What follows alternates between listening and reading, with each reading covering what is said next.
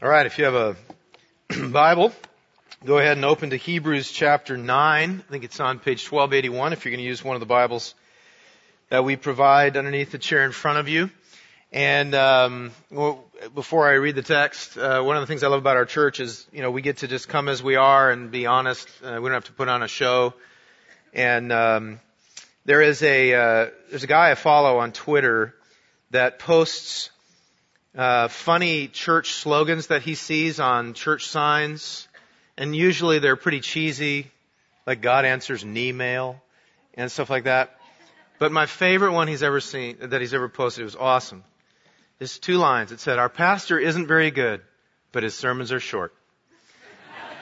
And I thought, that is awesome. And something I have eaten recently is not agreeing with me, and I'm not feeling good, and I think you're safe there in the spray zone here. But I don't know if this sermon's going to be good, but it's going to be short. So we're going to get through this together. Let's read. Kids, if you're tracking the word today, it's going to be death. And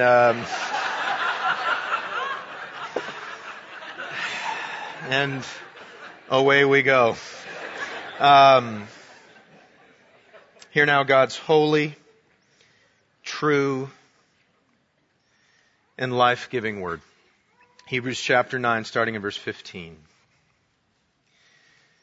"Therefore, he is the mediator of a new covenant, so that those who are called may receive the promised eternal inheritance, since a death has occurred that redeems them from the transgression committed under the first covenant. For where a will is involved, the death of the one who made it must be established. For a will takes effect only at death, since it is not in force as long as the one who made it is alive. Therefore, not even the first covenant was inaugurated without blood. For when every commandment of the law had been declared by Moses to all the people, he took the blood of calves and goats with the water and scarlet wool and hyssop, and sprinkled both the book itself and all the people, saying, 'This is the blood of the covenant that God commanded for you.' And in the same way he sprinkled with the blood both the tent and all the vessels used in worship. Indeed, under the law, almost everything is purified with blood. And without the shedding of blood, there is no forgiveness of sins. Thus, it was necessary for the copies of the heavenly things to be purified with these rites, but the heavenly things themselves with better sacrifices than these. For Christ has entered not into holy places made with hands, which are copies of the true things, but into heaven itself, now to appear in the presence of God on our behalf. Nor was it to offer himself repeatedly, as the high priest enters the holy places every year with the blood not his own. For then he would have had to suffer repeatedly since the foundation of the world. But as it is, he has appeared once for all, at the end of the ages, to put away sin by his sacrifice of himself. And just as it is appointed for man to die once, and after that comes judgment, so Christ, having been offered once to bear the sins of many, will appear a second time, not to deal with sin, but to save those who are eagerly waiting for him." This is the word of the Lord. Let's pray. Father, I praise your name. I know that when I am weak, then I am strong.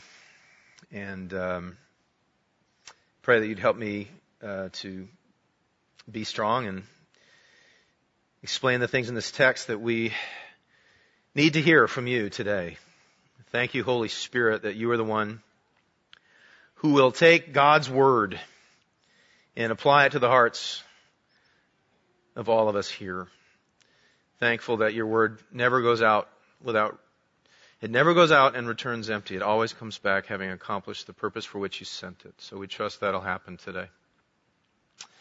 And we pray that you will use this time to help us know you more and to grow in faith and to be more equipped and excited to continue to take the gospel to our neighbors and to the nations. For it's in Jesus' name we pray. Amen. I was talking, somebody on the worship team commented how this is such a bloody passage, and it really is, and there's so much about blood and about the things that took place in the Old Testament. And you gotta keep in mind that blood is meant to be something that points to death. Okay, that's something that can help us understand what is the author's teaching us in this part of the book of Hebrews. Blood is representative of a death. Okay, in fact, even when we take communion, if you think about it, we take the bread first, and then we take the wine second. And Jesus says, this is my body and this is my blood. And the reason that they're separated is because if your body is here and your blood is here, guess what you are? Dead. And so that's how even communion is a celebration of His death. You know, Paul says we proclaim the Lord's death until He comes. And so when we're thinking about blood, we need to connect that with death. And really with the death of Christ. And the death of Christ is what our faith is about. In fact, let me read you this quote from J.C. Ryle. This is really powerful. He says this. He says, we can never attach too much importance to the atoning death of Christ. It is the leading fact in the Word of God, and on which the eyes of our soul ought to be ever fixed. He says, without the shedding of His blood, there is no remission of sin.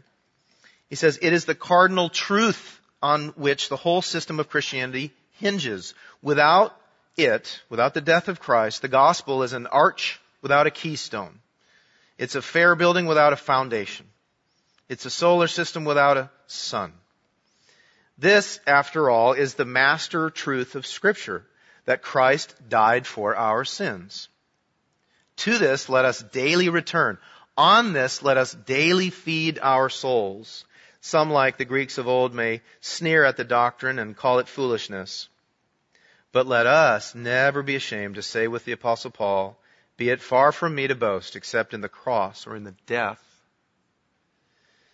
of our Lord Jesus Christ. I think this is so powerful because we're going to talk so much about death and the blood in this passage. And what we have to hold on to and have to understand is that so much of our faith is centered on the death of Christ. And we want to be a gospel-centered church or a Christ-centered church. But if those terms don't mean a cross-centered church, then we're not as in line with the Scriptures as we want to be. Really, what is at the center of our faith is this death of Christ. And it's what separates, one of the things that separates what we believe from other religions. A man named Ajith Fernando says, most other religions are based on their teachings.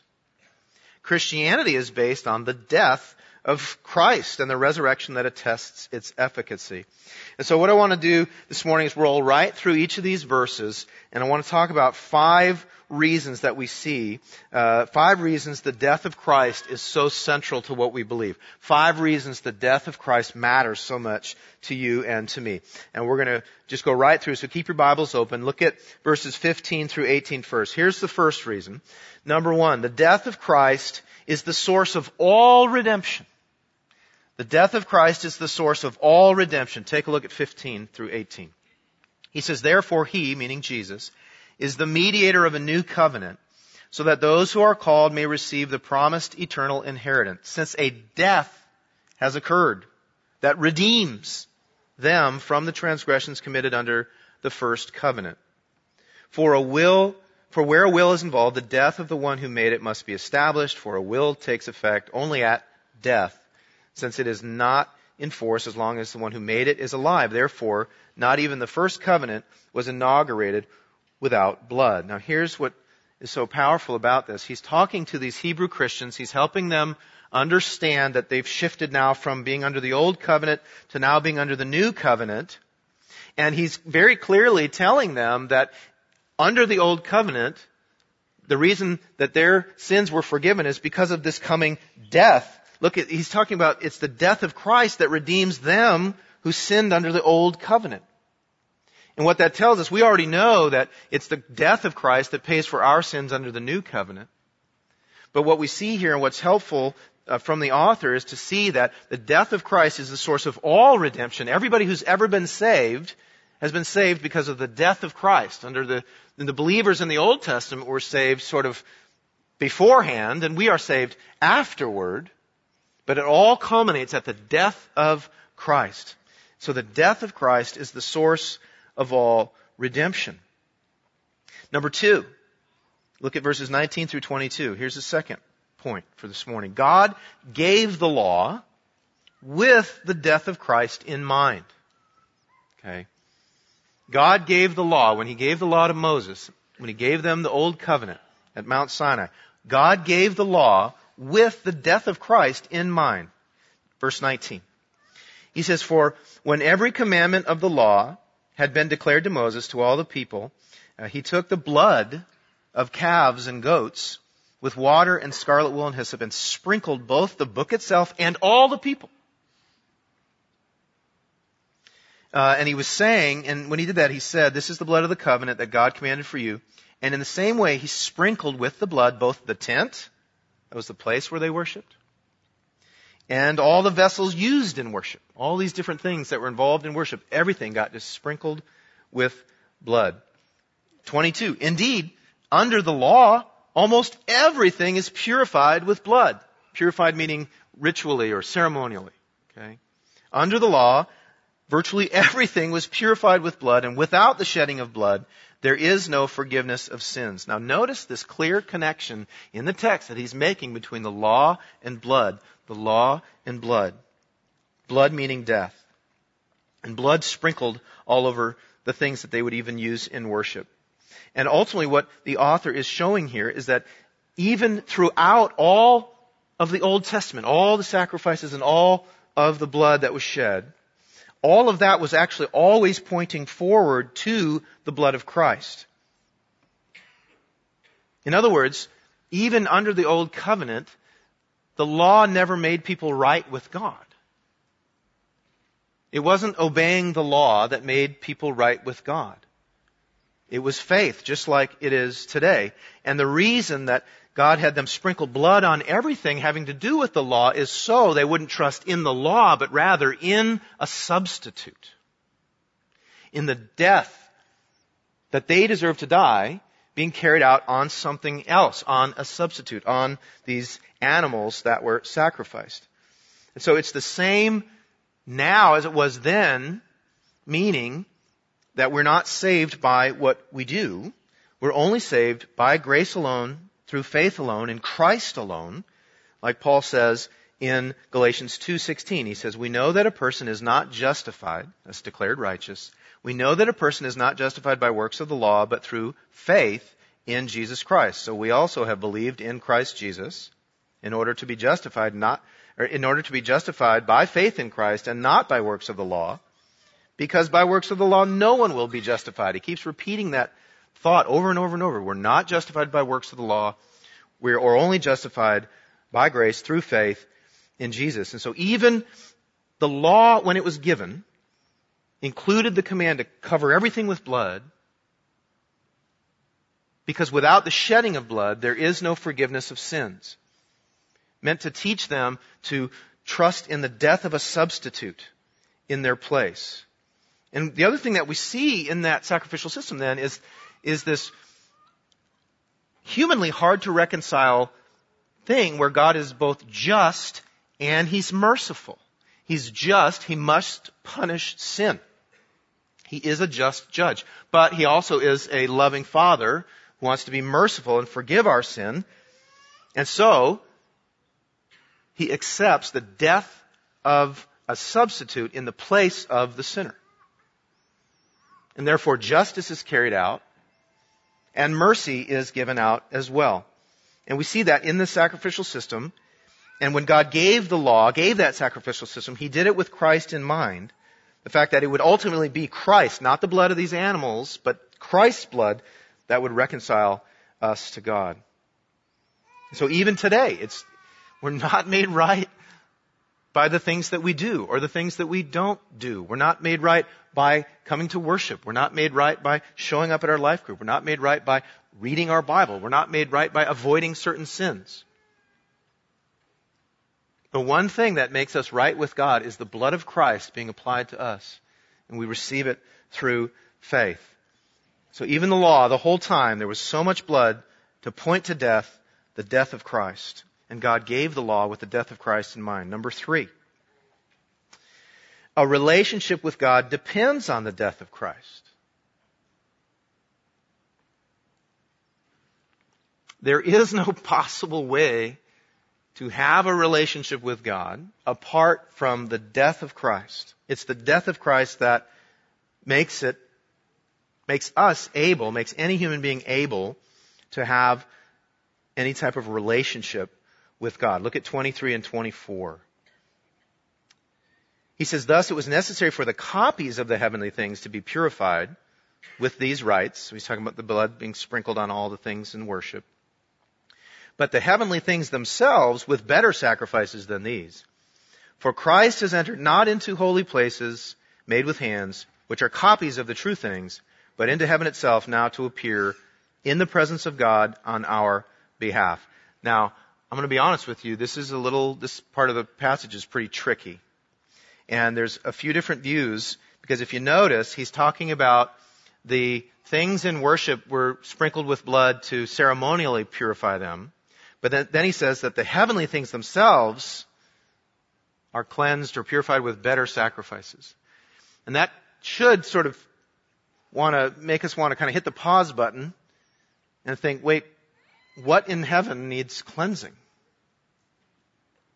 What are the heavenly things that need cleansing? Okay. I don't know. But I am going to tell you that two of the ideas or two of the ways people seem to think that this makes sense is that it may be referring to us just as believers. We are the heavenly things who are meant to go into the presence of God. And some scholars think this because of in verse 24, notice that it talks about Christ after he died and rose from the dead, he ascended into heaven to appear for us. Now, he says, to appear in the presence of God on our behalf. So perhaps we're those heavenly things that needed that cleansing. Okay, that makes sense. Other people think he's reaching back to chapter 9, verse 14, which we looked at last week. So if you still got your Bible open, look at verse 14, where the author says, how much more will the blood of Christ, through the eternal Spirit offered himself without blemish to God, purify our conscience from dead works to serve the living God. So last week we talked about having a clear conscience, right? And that word purify is the same as being used in verse 23. So there are some who think that what the author is saying is that what Christ has done is purified our consciences or cleansed our consciences, which makes sense because as long as we are fearful of God, believing that He has condemned us, or He's judging us, we would never approach Him. Right? How often do you run up to people you think want to kill you? And so perhaps the heavenly things themselves are our very consciences, which we've already seen in verse 14 have been cleansed, so that we can approach God. But this is a real key factor to how we have to understand Christianity and why so many people reject Christianity. What goes way down deep under different apologetics questions or different struggles with science or this or that, the other thing, all these, if you dig way, way, way, way down, you often find that somebody does not think they could ever be accepted by a holy and righteous God. And that's true. You cannot be under your own merit. But Christ has died on our behalf. His blood, if we are believers, if we'll trust Him, has washed away our sin. And therefore, He's also gone into the presence of God to represent us in the presence of God. And therefore, we can have that clear conscience and actually approach God without fear of condemnation. We approach Him no longer as our judge, but as our Father. That's how we have a relationship with God. And this is what the culture around us doesn't understand about the Bible. Okay? The Bible's not about rules you need to obey in order to be right with God, but rather that the death of Christ is what begins a real relationship with God. Because it cleanses of our sin, cleanses our conscience, so that we can actually approach a holy and righteous God. Number 4, the death of Christ removed the sins of believers from our record. Okay? The death of Christ has removed the sins of believers from our record. 25, he says, nor was it to offer himself repeatedly, as the high priest enters the holy places every year with the blood not his own, for then he would have had to suffer repeatedly since the foundation of the world. But as it is, he has appeared once for all at the end of the ages to put away sin by the sacrifice of himself. Now, that word, the phrase there, to put away sin, is one word that means removal. It means to remove. So the emphasis here is that Christ has appeared. He doesn't have to keep going again and again and again. Now, in the Old Testament, the high priest once a year would go in, every single year. He had to repeatedly do that. Because that was pointing to the one thing that Christ would do. The one sacrifice of himself that Christ would make and then go into the presence of God to represent us. And what that sacrifice has done, what that blood has done, has truly washed away the sin from our record. So legally, you and I stand before God declared righteous. Our sin has been removed from our record. One of the ways that I've tried to illustrate this before, and it can be kind of helpful, is if you think about this, at the cross, there's this great exchange where, if you imagine this book is your sin, and it's just page after page after page of what you've done wrong, and that without the death of Christ, this is how you would stand before God. This is all you'd have to present. Okay? And then, imagine that my Bible is the long, long list of perfectly righteous things that Jesus did in his life. His perfect righteousness, his perfect righteous record, zero failure. And at the cross, there's this great exchange where what happens is God takes our sin from our whole record, past, present, and future, and he places it upon Christ. And he takes the righteousness of Christ and he places it on our record as if we had lived that life. And so legally we stand righteous in God's sight. All through faith. And what happened to that sin? Well, Jesus took our sin to the cross, died to pay for it, and then it was washed away. And is now as far from us as the east is from the west. It's the bottom of the sea. So not only do we have to know what it means to have imputed righteousness, but it really, truly matters deeply that we realize that Jesus has actually removed our sin through his death by taking it upon himself and then being punished in our place. The death of Christ has removed our sins. I mean, do you believe that? That's enough to sing God's praises nonstop forever. To be clean. To be really forgiven. Fifth, the death of Christ ensures believers of full salvation. The death of Christ ensures believers of full salvation. Let me explain what I mean. We'll read the text, 27 and 28. And just as it is appointed for man to die once, and after that comes judgment, so Christ, having been offered once to bear the sins of many, will appear a second time, not to deal with sin, but to save those who are eagerly waiting for him. Now, if you think about the illustration that he's using of the high priest would go in, and then when he would come back out, it would be to continue to deal with the sins of the people. What he's saying is the fundamental difference about Jesus. Jesus has gone into the presence of God, the true tabernacle. And when he comes out, it's not to deal with our sin. That's done. That's already done. The moment we believe, our judgment day went from our future to our past. And so when he comes out, he's not coming out to deal with our sin or pay for our sin. He's already done that. He's coming to give us the fullness of salvation. The rest of what's been promised. And here's what's interesting about that. See, remember, these Hebrew Christians, the author's trying to help them shift from being under the old covenant to under the new covenant. And one of the things that they're struggling with is, Jews grew up believing that when the Messiah comes, He's going to liberate us from Roman rule, and everything's going to be wonderful then. And what they're dealing with is the fact that the Messiah has come, but life is not wonderful. Life is still hard. There are still challenges. They still have pain. They still have relational struggles. They still have work issues. They still have problems with their children.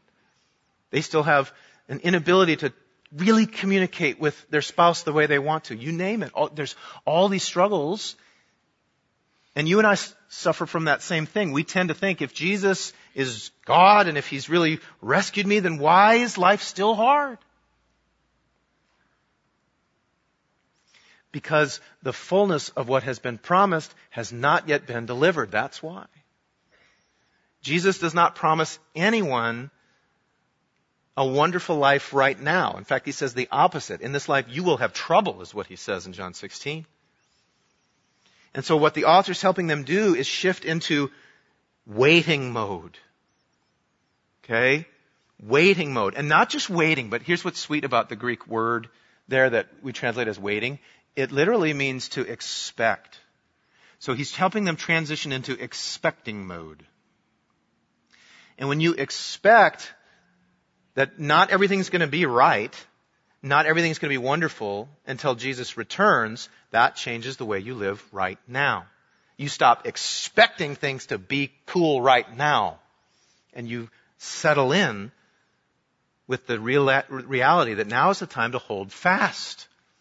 Cling to the one who's going to come back out of the tent. He just hasn't come back out yet. When He comes back out, He comes down and He makes all things new. And we have no more struggles. And all of the law is on all of our hearts. And we feel that forgiveness completely and perfectly. And we're with one another who all know the Lord. And everything is wonderful from then on. That's what we're waiting for. That's what we need to shift into. We need to break out of these, something that's worked its way into American evangelicalism where if you trust Jesus, everything will get better. It's just not true. Not now, anyway. Okay? If you trust in Jesus, then you get to live with the expectation that when He does return, yes, there's a lot of wonderful, powerful things He does in our lives right now. Don't get me wrong. But ultimately, that fullness of what has been promised has not yet come, but it will. And when it does, it'll come with the return of Christ, and we'll receive the fullness of that salvation. Where we talk about salvation sometimes how we've been set free from the penalty of sin, that's happened. We are being set free from the power of sin. That's happening right now. That's our sanctification. And when He returns, we will be set free from the very presence of sin. And we probably need to do a little more thinking about the future together. Because the early church did. One author says the apostolic church thought more about the second coming of Jesus than about death and heaven. The early Christians were looking not for a cleft in the ground called a grave, but for a cleavage in the sky called glory. In other words, they weren't thinking that I'm trusting Jesus so that when I die I'm okay. They were thinking I'm trusting Jesus because He's coming out of the tent. He's going to come back, and when He does, He's going to make all things new, and I get to be a part of that, having received Him by faith. And you believe that, we believe that. If we believe that and we think about it more often, it changes the way we live. It changes the way we live. One, we don't expect things to be wonderful now. We know they're going to be hard, and we hold fast to our King. And two, we spend time dreaming and looking forward to what's to come. I'll close with this. One of my favorite stories I've heard is a story about an orphanage that was built in Africa. And they built this orphanage, and then they brought in all these children, and the workers would spend time with these orphans in the morning, teaching them about the good news of the gospel. And over time, they had covered a lot of things as far as the return of Christ, and they had a real focus on the fact that Jesus would return. And the kids had kind of picked up that He would come from the east, and they had kind of picked up that He would come with the sunrise. They had some ideas of how it was actually going to happen. And what the workers realized is as they would go get the kids' for breakfast in the morning, more and more, they would not find the kids in their bed. They would find them pressed with their faces pressed against the glass as the sun began to come up. Because they just wanted today to be the day. And then the workers would say, okay guys, time to go to breakfast. And they'd all get down and run down and eat their breakfast. But every morning, they'd get up and they'd press their face against that glass. That's eagerly waiting. And it changes because as we think so much about our daily struggles, it helps us get our face up against the glass and worship. Because we know what we're expecting. We know what we're waiting for. He's coming out of the tent. And he's coming down with the kingdom in full. And from there on out, we have everything promised. Let's pray. Father, thank you for your word, which liberates us to press our faces against the glass and long for the one who said, I will not leave you as orphans, but I will come back. For those of us who are going through difficult things, Lord, would you help us hold fast and not expect everything to go wonderfully now, but in the future when he comes out of the tent? For those of us who are not struggling quite as much, would you give us eyes to come around those who are going through difficult things and lift up their arms and help them hold fast and wait? Would you help us to eagerly wait, expectantly wait, and come quickly, Lord Jesus? We pray in Jesus' name. Amen.